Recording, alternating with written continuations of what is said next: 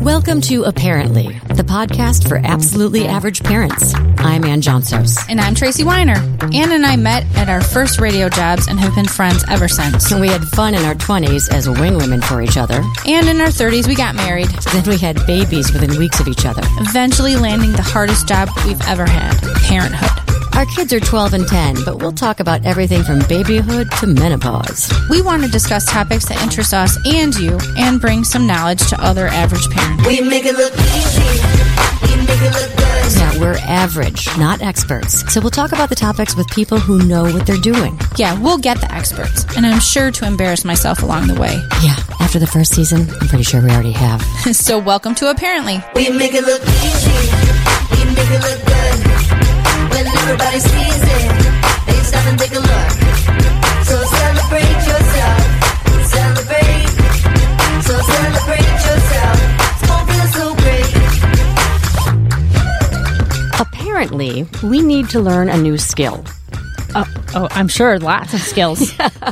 This one's called emotional intelligence, and it's being taught in our kids' schools, so we should probably catch up. Okay. Have you heard of what it is? Is it empathy? Well, that's a good question. I think empathy Or like is part of social it. emotional? Yes, I think that's the same thing. Yes. So, SEL, that's a buzzword I hear at school. oh, SEL, that's what you guys. Okay. Social emotional learning. Okay, so years ago, probably when we were producers at WGN, I read a book or an article or something about EQ, which is the emotional quotient. Uh-huh. And it's not the IQ, because they say your intelligence and your IQ and your EQ are different. But Totally. Yes. So researchers at Stanford in the 60s and 70s gave kids one marshmallow and told them that they could have two if they waited, right? Okay. So they're like, here's a marshmallow, don't eat it, I'll be back. And then they went away. And these kids, looked at the marshmallow, sniffed the marshmallow, whatever. I think I've heard of this one. Yeah. And then and it was like 15 minutes. Like torture. Yeah. And then if they came back, they got an extra marshmallow. Okay. Right? And many, many, many of these, 4-year-olds ate the marshmallow before they got the second Yes. one. So I think that No impulse. They were like, I got to have it. Exactly. So when my kids were little, I decided to do this experiment myself because I wanted. You did? Yes, because I wanted to see if they had high EQs. Nothing competitive about me. Uh-huh. So I was so excited because neither one of them ate the first marshmallow. They didn't? No, so I was like, oh my God, my kids are brilliant. And then I found out they don't like marshmallows. Oh my God. For real? For real. I brought them the second marshmallow. They're like, mm-mm. Oh, defeated. You're like thinking such big things. Yeah, no. And then, we've talked about money and You could switch it out for something else, like a Skittle or something. Oh, well, I was thinking about doing it with Skittles because, hello, who Yeah. doesn't like that? Yeah. But when I look at my kids with money, I think I have two very different children. I mean, clearly they're very different. I have one kid, Sophie, who if I give her money, she will squirrel it away and will never spend it. Mm-hmm. And I have one kid who if I give her money goes, make it rain! Yeah. Yeah. It isn't in her pocket long enough before it's spent already. What about with your kids? With money, they're totally different. I would say with the marshmallow or Skittle or what have you, I think they would be different also. My daughter probably would have a hard time not eating it. Oh, really? and my son maybe could hold off. I don't know. Because I've never done the experiment, so I don't know. Maybe they'd both not do it. And hold on and wait. I don't know. Well, don't let them listen to this podcast. Yeah, I know. Let's do it. And let's do it home. and try it. Yeah. Okay, I'll try it. Yeah. So this whole, I think that lesson was delayed gratification, and that's part of social emotional intelligence. And there's someone coming to my kids' school who's going to talk about this. Oh, like the parent workshops or something? Yeah, and the kids are learning it in school, and we should be learning it too because, Sure. The learning doesn't stop. Yeah, so you can reinforce it at home. Yeah. So she hasn't spoken at my school yet, but I went and I booked her. You pre-interviewed her for the school? That's hilarious. Don't tell. All right. So Barbara Burgess is the Chief Operating Officer and Chief Vision Realization Officer at the Wright Foundation for the Realization of Human Potential. Oh my goodness, that's a mouthful. I know. I can't believe I got it all said. And she says she's a very average parent, but I doubt that. Wow, that's a title that I don't equate with average. No, not exactly. So Barbara, welcome to the show. Thank you. It's great to be here. All right. So we always say that we're absolutely average parents, and we don't really know what emotional intelligence, social, emotional, SEL, all of that. There are all these kind of buzz phrases. What do they mean? I'll respond to that, and I'm just going to say, if you're a socially, emotionally aware parent, you know you're an average parent. So I'm throwing that right out there. Oh, good. Otherwise, I frankly don't trust you. But, social emotional intelligence, it is kind of what it sounds, right? At a level, it's emotionally, am I aware as a kid, as a parent, as a human? Am I aware of my feelings? Am I paying attention to them? Do I know what the heck to do with them? Do I know how to interact with other kids' parents when I'm having feelings? And so that's the emotional side. It really is tuning in there, knowing how to use them, having those muscles. And the social part really is when we're interacting with others. So, I may be incredibly self-aware of my feelings, but frankly, I'm not willing to get off my couch and meet anybody. So, I may be strong in emotional intelligence, but, not have yet exercised my social intelligence muscles. So it's, when we develop the muscle, it's this beautiful interplay of being aware of my emotions, knowing the value of them, using them well, but also kind of getting off my butt and interacting with other people in the real world. So Tracy asked if empathy is involved. Is that another way of saying empathy? If you're empathic? Empathy would be a strong skill. So, for example, when we're teaching about feelings, if I'm unable to identify hurt in myself, then I can't identify that in someone else. And we talk about this a lot. So the more that I can be aware of the feelings that are going on inside of me, the more I can identify with those feelings in somebody else. So oftentimes when people don't have empathy, or that isn't a muscle that they've developed, they don't have that internal self-awareness. So if I can be aware of my hurt, I can be aware that I've hurt somebody else. And so it really is that kind of muscle. So it's one aspect of it, but, emotional intelligence and the possibilities of emotions go way beyond empathy. You said if you can feel hurt, you mean like sad? I'll get into this. So every social emotional intelligence curriculum is different. So I'll give that big old disclaimer up front. When we're teaching it, we focus on kind of 5 primary feelings: fear, hurt, anger, sadness, and joy. So sad's a little different than hurt. And this is, again, we probably have a harder time teaching this to adults because we have many more years under our belt than children.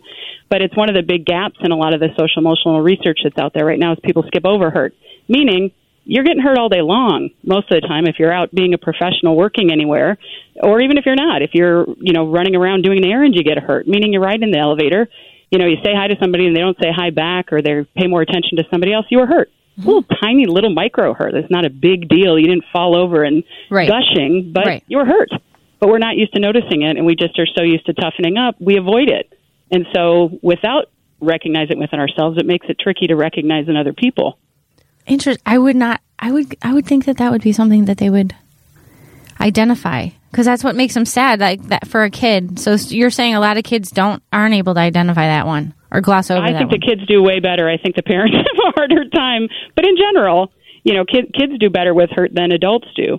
Again, just even in your question to me, is hurt, is that like sadness? Well, no, sadness could be, it's just a different nuance. But sad could be, I'm sad because I didn't do well on this, because I lost a project, because it could be a lot of things that maybe I didn't feel hurt by. But hurt is really, something happened externally with me with another person, and it really had that sense of hurt in my body. I really experienced it that way. But I could be sad just because I could be sad because you didn't give me the marshmallow. Exactly. But I'm not super hurt, right. Sure. But I'm sad. What about fear? Because I don't feel like as an adult I have a lot of fear.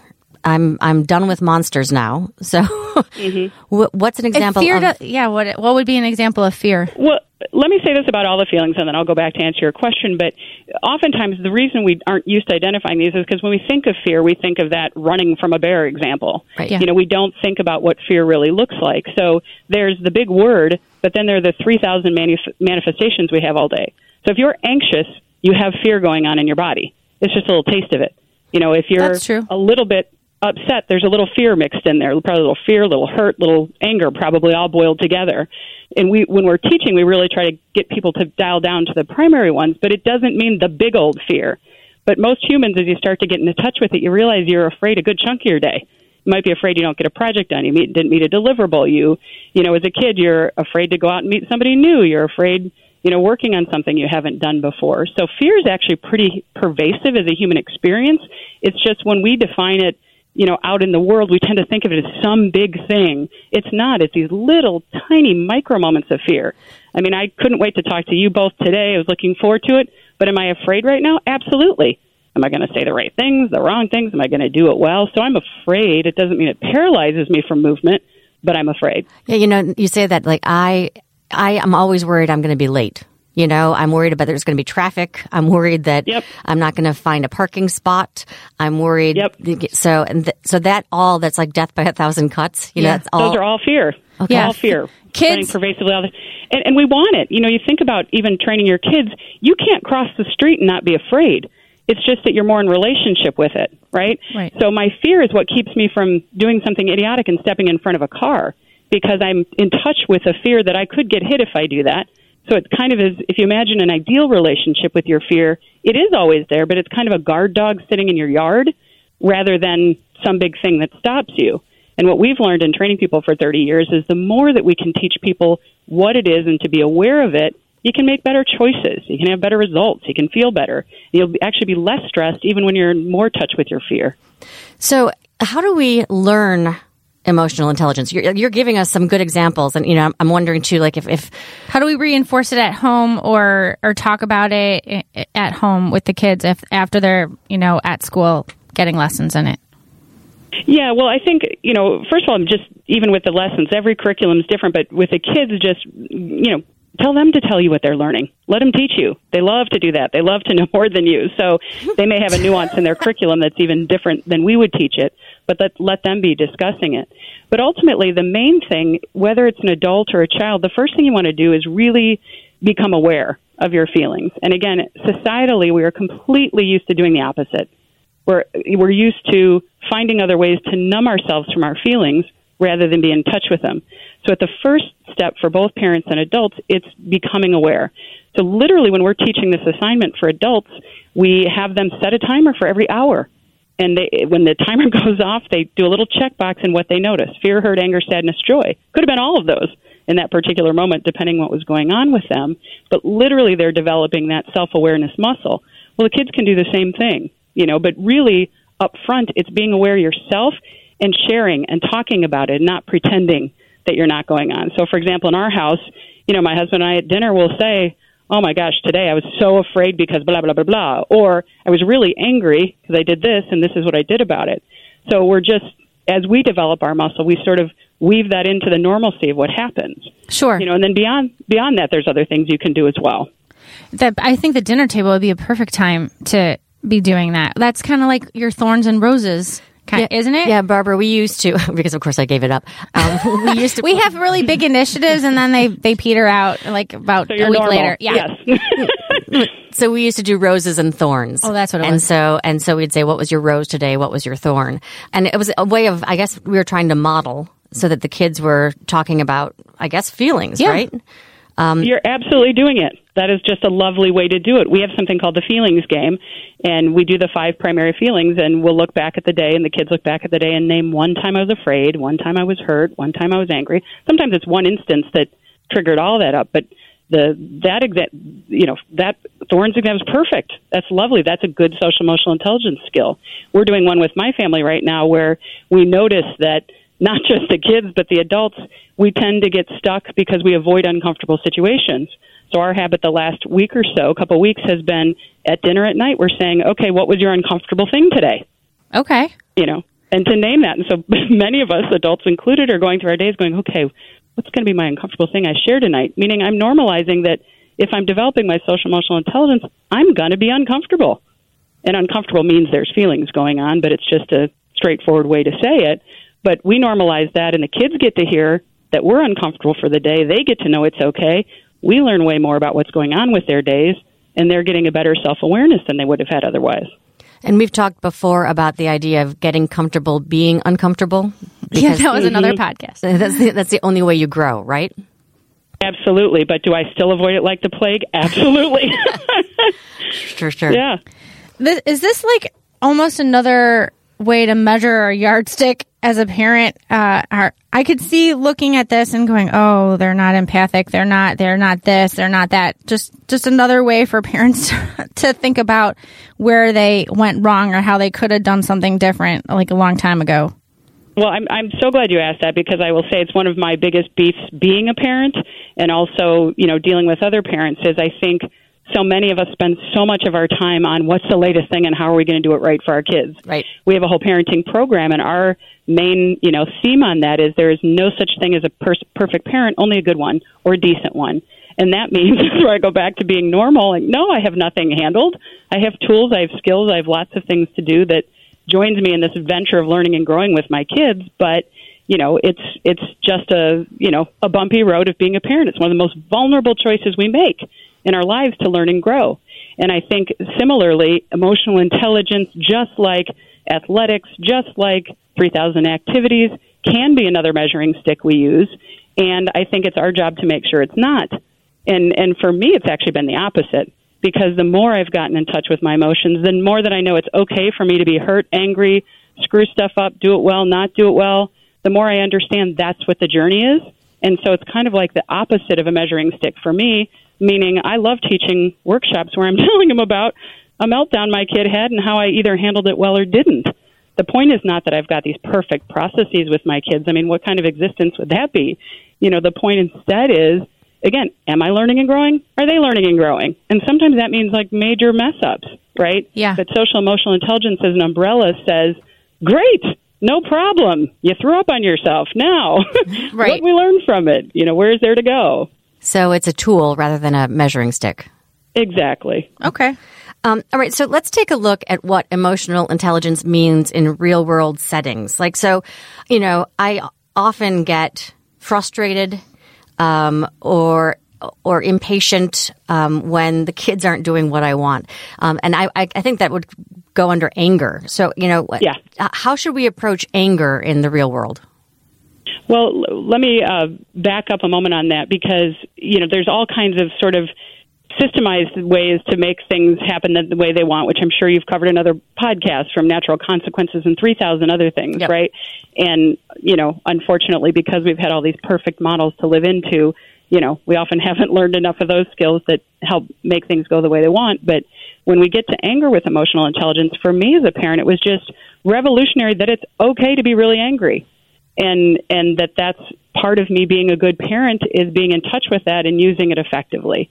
Now, that does not look like me screaming at my kids all the time, and we'll often say this in our parenting workshops. Like, if you're at their place where you're screaming all the time, you're probably at your least effective at that moment, but that doesn't mean I don't get angry. And as a new parent, I had to learn that was okay, because, of course, you have this precious little gift that's birthed from you, and they meet all your needs, and they're so cute, and da-da-da, and the last thing you want to do is be angry because you lose that source of delight and nourishment and them affirming you and all that kind of thing. But then, as my experience was, you start to raise a little princess or a little prince and realize, wait a minute, hang on, they're getting all their needs met and I'm not getting mine met. This doesn't work. And so really in the anger piece, it is giving ourselves permission to be honest about it. And then as we develop tools over time to use it effectively. So we'll sometimes talk about using your young lady or young man voice when you're, and again, my parents had this, but somehow it's been conditioned out as if it's not okay. But I may not yell, but I say, young lady. When I've seen my daughter do something that was unacceptable, I literally had to work on that muscle. That was me channeling my anger to communicate directly, clearly, and right to her little system that what she was doing was not okay, right? Before that, I felt guilty, bad, that I was upset, or I would let it build up so much that then I'd totally blow off, et cetera. So really to understand, it's okay for me to be angry at my kids, and actually, as I get more and more effective, to express it very directly so they know what my expectations are, what's going to fly and what's not going to fly. And again, I know early in my parenthood, I felt cut off from that ability. It's somehow in this land of every child so loved and everything so perfect and let me kiss your butt all the time, I was lost. And part of the anger is me getting to claim my territory again as a parent and say, no, the house is going to be how I want it. Yeah. And you might not like it. You can go have your meltdown in the other room, but don't get it in my space, because that's not how I'm rolling. Right. I joke that I've made a very innocuous word kind of a threat, and it is girls. You're with the mommy growl. Yeah, the mommy growl. Yeah, that's it. Yes, because mommy growl is perfect for anger. Yeah. And they know, and you use it judiciously, right? Yes. And the trick is you have to follow through on it, because if you use that and they go cross over that line, what's the consequence going to be of it? But once you've established that boundary, they tend not to cross it, and they know if that growl comes, they're in trouble. Right. What about sadness? When we feel sad or the kids feel sad in real world setting, how would we Or is it just like saying you can be sad, like letting them be sad, or not saying don't be sad? You know how sometimes parents say, oh, come on, don't be sad about that. They're judging how the kid, like, in taking their 46-year-old self and pushing it on the kid. Yeah, exactly. I mean, we just have that habit. Oh, don't be sad. Don't be angry. Don't be this. Don't be that. And again, there's no sin about any of that. It's just we were raised that way, so we pass that on, whether it's consciously or unconsciously. And the reality is, like, I don't need to get all, schmoopy with them about some fancy languaging on social emotional intelligence, but I can just let them cry. I go, oh, yeah. I mean, I can literally just say, I don't have to say anything, but thinking about with a particular instance with my son, and he was really sad. And my first, of course, any parent's reaction, what's wrong? If they have a feeling, if they cry or anger or whatever, what's wrong? Now I still say that, but I'm automatically telegraphing that their feelings are wrong because they're having a feeling, right? Yeah. So I try to catch myself now. I mostly still screw it up, but so what do you say? I say that. What do you say? Don't say anything. So if he fell, are you okay? Okay. I can run over there and do like that if it's, if it's a fall, if it's something like that. But otherwise, I can just interact with him on whatever it is. And again, that one's not even always the best one, but really, let's say he's having his feelings or whatever, don't take him away. Just if it's your son or daughter, let them be sad, let them cry, let them be angry. Say, I get you. I hear you. Yeah, that must have been hard. Somebody, my daughter will say she got in a disagreement with her girlfriend, and she really hurt my feelings, and I was really mad at her. I'm like, yeah, I get that. I'm not going to take it away. I'm not going to strategize what she should do next, again, unless she wants that from me or wants some support. But otherwise, great, you had a feeling with your friend. That would be normal, and for me, just mostly it's us not getting in the way of it. The kids kind of, they bring it to you. It's just we're trying to do something with it that we don't need to do. Yeah, if they need help, they want strategy, fine. But otherwise, let them be ticked at their friends and work it out. So we don't need to always fix it? No, don't swoop in. Don't swoop. And it's so hard not to swoop, right? And I think you said it before, but you said my 46-year-old self. Really, when we're doing that, we're feeling our little 5-year-old girl, our 10-year-old boy, our equivalent of it, and we're trying to have somebody soothe us in a way we might not have been soothed. But we're better off having our kids learn how to soothe themselves and us soothe ourselves in the meantime, and just kind of let it be.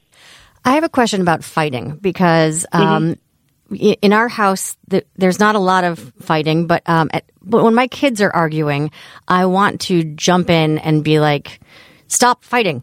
And knock it off. Yeah, knock it off. Sit on your hands. How should we approach fighting?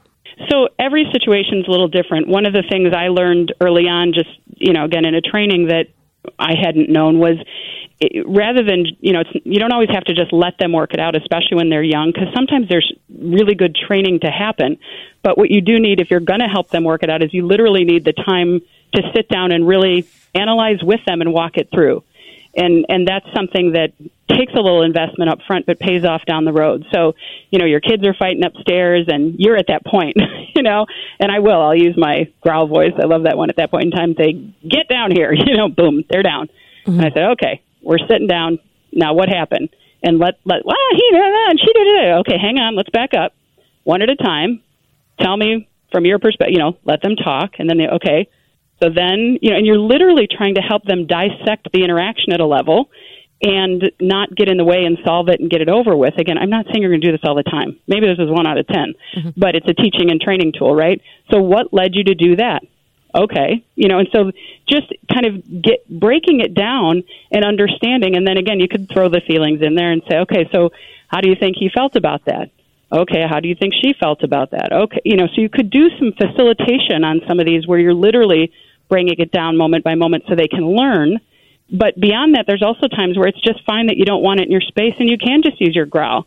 So with my kids, they like to get into that too. And, I'll call them over. And I had the other night, it was just, it depends what your day was like, what you're up against, et cetera. But I gave them a warning. I said, you guys either work that out right now or there's going to be a consequence because I don't want it in my background. They didn't work it out. And I said, they were cleaning the kitchen up. And I said, okay, we're having silent kitchen cleanup right now. And next time you guys can, work it out. But it was just one of those moments where I was working on a big work thing that was due and I couldn't have it in my background, and so it's fine to have different tools in your tool belt. And when you can break down the fights to help them do that so that they can learn out of it is terrific. But it's not that we want to get into one formula, because there's no one formula that's going to work in every situation. We want to have more tools in our tool belt that we can, work out. And one of the other things I'll say, just from a parenting perspective, and it's true for couples and relationships, you can do it right or wrong. It doesn't matter. You follow your gut later. Part of your feelings are saying, ooh, I don't think that went so well. And then I'll go back to my kid and say, I don't like how I did that. Yeah. This is how I wish I would have done that. I'm going to do that next time. And you move on. You don't have to be apologetic. You don't have to be anything. But, wow, I just chewed your head off in front of your friends and embarrassed you and humiliated you. That might not have been the best choice. I might try to do it differently next time. There's this, it's not about doing it right. It's about reattaching every time, whether it went right or wrong. Gotcha. What about fighting with your spouse? Do you do that in front of the kids or not? Yeah, so that's something to sort out depending on ages of kids. So, when my kids were infants, we didn't do so much of that. We would take it to another room, et cetera. And there was also a parallel journey as he and I were learning how to fight. So the biggest thing, we were so proud of our relationship because we didn't fight. Little did I know that was the worst thing for our relationship, because silently we'd be poking and picking at each other in a way that caused a buildup over time. So part one was us just learning how to have conflict with each other, which is a whole other topic of a whole other show. Mm-hmm. We teach these 7 rules of engagement that are good for, whether it's a spouse or a coworker. But so as my husband and I developed our skill, we got more comfortable fighting. And as the kids got older, so, he and I don't know, about a month ago, had a pretty good blowout, in front of, working stuff out or whatever. And we did let the kids be there, because what we've learned, as long as we're fighting responsibly, we like them to be able to see us work something through. Sure. And it's normal. It's normal. It's totally normal. So a good people think in good families, nobody fights and nobody argues or anything. That's absolutely not normal. I don't know a single family. Yeah. Because all of that, and I'm going to say this about feelings. You think about feelings are these electrical impulses running through our body, right? If we don't get in touch with them and use them, they have to go somewhere. So that family that doesn't fight, there's also the whole dynamic of the family system. Where is all of that anger going? Because there's anger every day. There's upset every day. Where's it going? And I just think of a powder keg. If you can't learn to vent it out, work it through, et cetera, it's going to go somewhere at some point in time. It's going to blow. Better off to have a healthy relationship and release it and work through things. Is social emotional intelligence, are people born with that, or is it a learned behavior? I just think that sometimes there's kids that have come through my life through my kids' friends and so on, and I'm like, wow. I just wonder if it's something that can be taught. Yeah, this is total personal opinion, not research-based at all, but I think it's a both and. I'm sure it's true for you, but I have 2 children, a boy and a girl, 10-year-old and 8-year-old, and they came out very differently. And they continue to evolve very differently, night and day. And so in some ways, I think it can be something that, kids are born with. At the same time, what I love about kind of what I've been teaching and learning and what we teach is just anything's learnable. And I did this with my son when he was 1.5 years old, because he, didn't make eye contact. And that's something you got to learn how to do your life. We were just talking about this right before the podcast. We were. Yeah, it's huge. And I literally probably, if it hadn't been for my boss, I don't know, we played the eye contact game, and what I realized was, although I do public talks and I do presentations and I coach people, I was not making eye contact with people most of the day, right? And so instead of making him bad or wrong about it, we made it into something we were learning and growing about. Now, my daughter, on the other hand, had great eye contact from the moment she was born.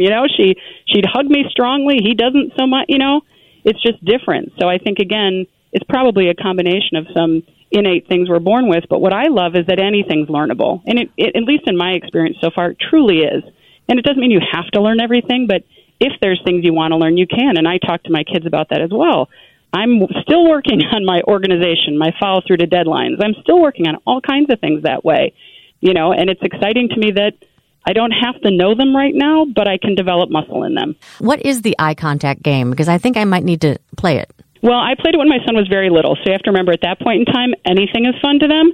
So we literally had stones or acorns or anything he found of interest, and every time he made eye contact with us, we gave him one, and that's kind of how we did it, and I played it also, and so very early on we did that. Now, as they got older, once they knew and had been trained, we just would stop and not keep going in a conversation unless we got it back.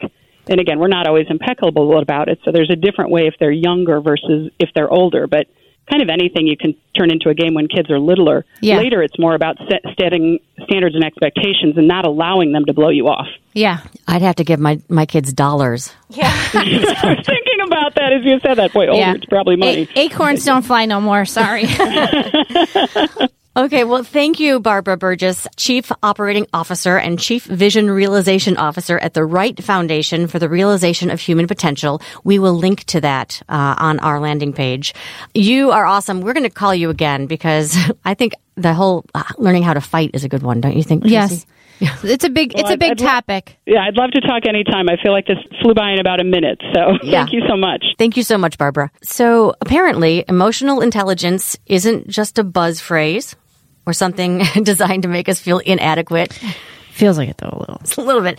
Well, it's just we have to learn to identify our feelings and identify their feelings and help them identify.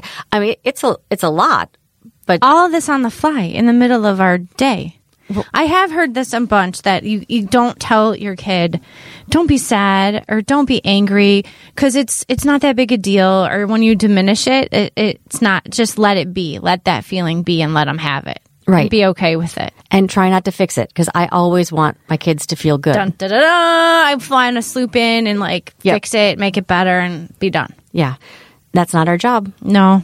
Okay, well, so we'd love to hear from you about your efforts to learn emotional intelligence. Check out our Facebook page. You can give us a call at 331-704-0046, or you can email us at apparentlypodcast@gmail.com. This is a WGN Plus podcast. I'm Ann Johnsos. And I'm Tracy Weiner. Thanks for listening to Apparently. We make it look easy. We make it look good. When everybody sees